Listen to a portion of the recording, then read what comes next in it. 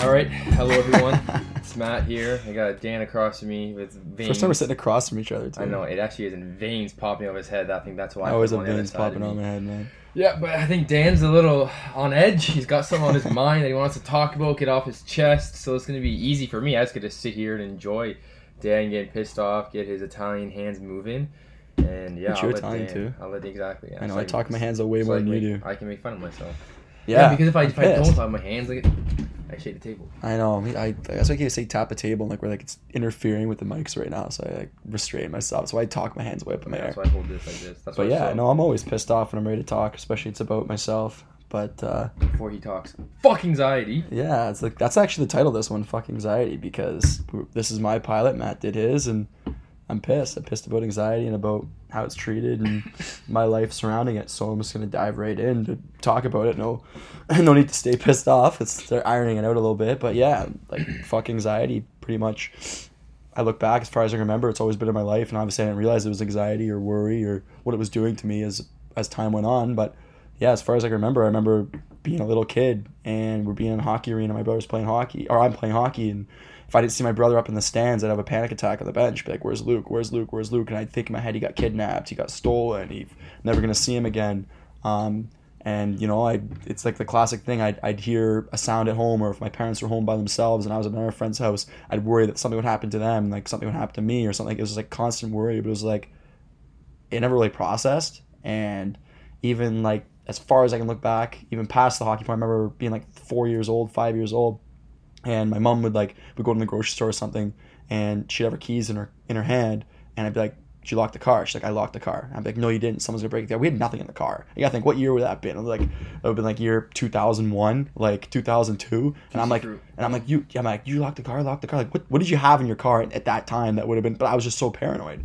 But then it's kind of just as time goes on, it just translates to bigger, kind of broader worries and problems, and things in your life become more complicated. Because when you're a kid, think about it. You're a kid. You're free. Your mind's so free. You have like no restriction. You wake up, you go to school.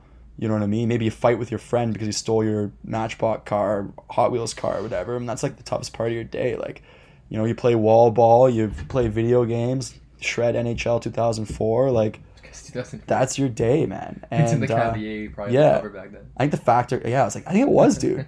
Remember Danny Heatley? Memory. Yeah. Oh, Danny Heatley. I know, freaking weapon. But yeah, so then as time goes on, then the anxiety becomes such a bigger problem, and then the next kind of stop along the way, I remember entering into high school. Then I didn't have to dive into that because I think everybody had anxiety at some point in high school, especially like men, because that's when they literally turned from boys from men is like entry point, exit point of high school. Like you learn so much about yourself, and you start off going to high school still playing on climbers, and you leave high school like taking on a college program, university program, and buying a car. So it's like, you think about the rest of your life. Yeah, you go into high school and you're kissing a girl before and you leave, and I'm not even going to get into it, like that part. But yeah, man, exactly, dude. So it's just like, but for me, it was like my whole high school was damp. I look back and I cringe because I was in such a social anxiety mess. I was just like, I couldn't even talk to girls. My communication with girls was like non-existent. Every time that I had a conversation with girls, like I was sweating like crazy.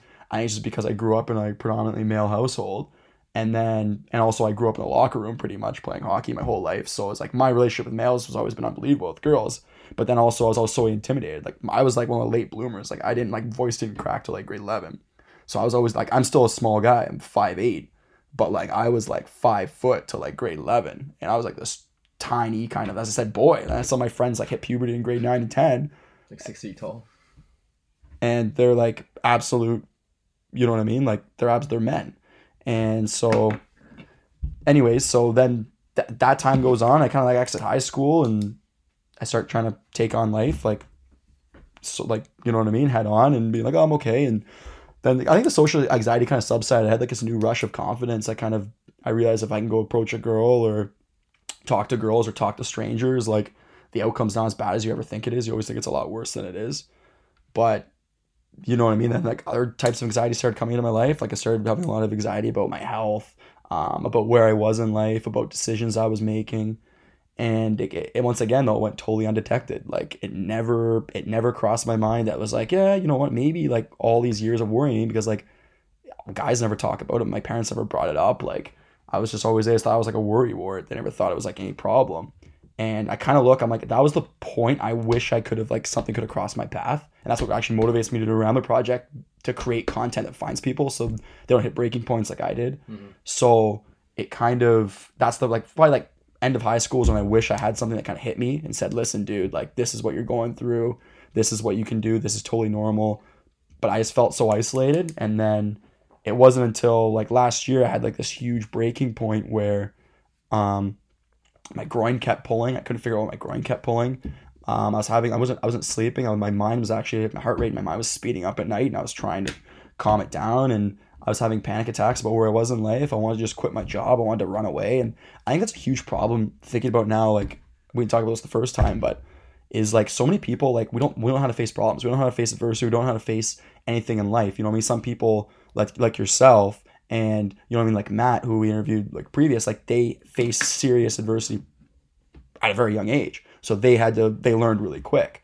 But for someone like me, I never had conflict in my life for like forever. Like, my conflict was all self-inflicted. I never had any external conflict. Mm-hmm. So I never knew how to like face problems and like take them on.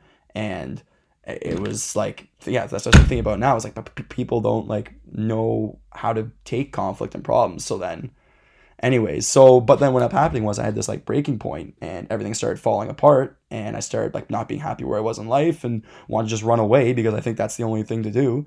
And yeah, I just totally fell apart and broke down. And looking back now, it's kind of just like, it was totally avoidable.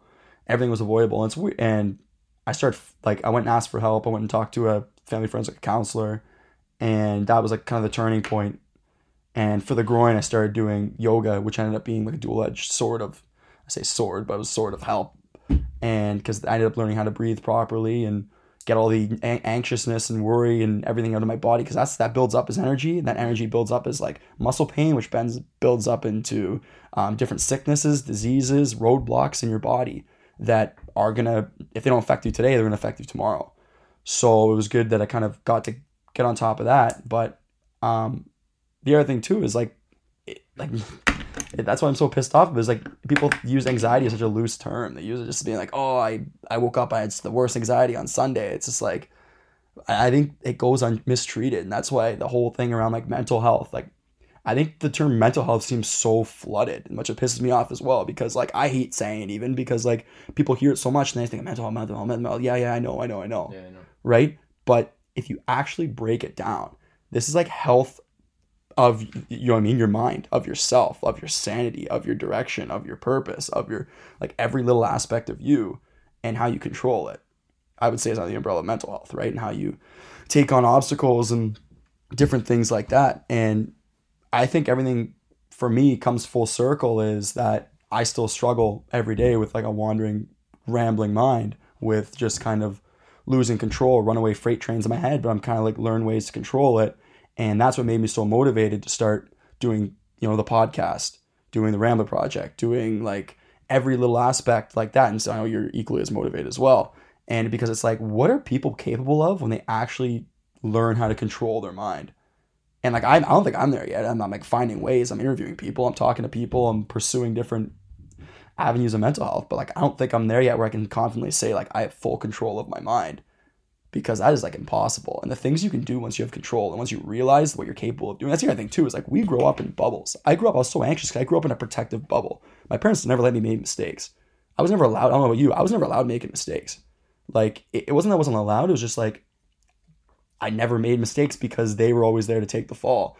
They always protect me, like, oh, don't do this, don't do that, don't do this, don't do that. This is what's going to happen, that's going to happen. We're not doing this because that's going to happen. So I was never allowed to make mistakes. Or if you did something wrong, they would kind of protect you. Oh, hey, don't worry, I'll take care of it. 100%. So there was never accountability. So even if you did do something wrong, you never really knew what you're doing wrong, how to fix it, or ways to fix it, right? Yeah. So that's another one too. But like, we all grow up, especially like we grew up in Dundas. It's a very kind of, I'd say, like mid to higher class area, right? Yeah. And our problems are just like, our little problems seem big problems to us, which are minuscule problems to people who actually have, you know what I mean, who faced this adversity early on, right? And for me, I was so protected. So what ends happening when you have a kid that you overprotect? They're scared of everything.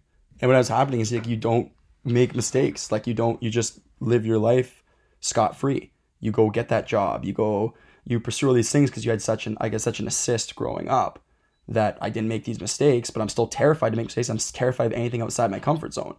But then now that I've learned a couple years later, is like everything that I've ever wanted, everything that makes me happy in life now has been outside my comfort zone, which is like the oldest quote in the book, but it's so relevant. But so what ended up happening was how I learned to be accountable. I literally, as I said before, I ran away from my problems. I packed all my stuff into a backpack and I took off for a solo trip.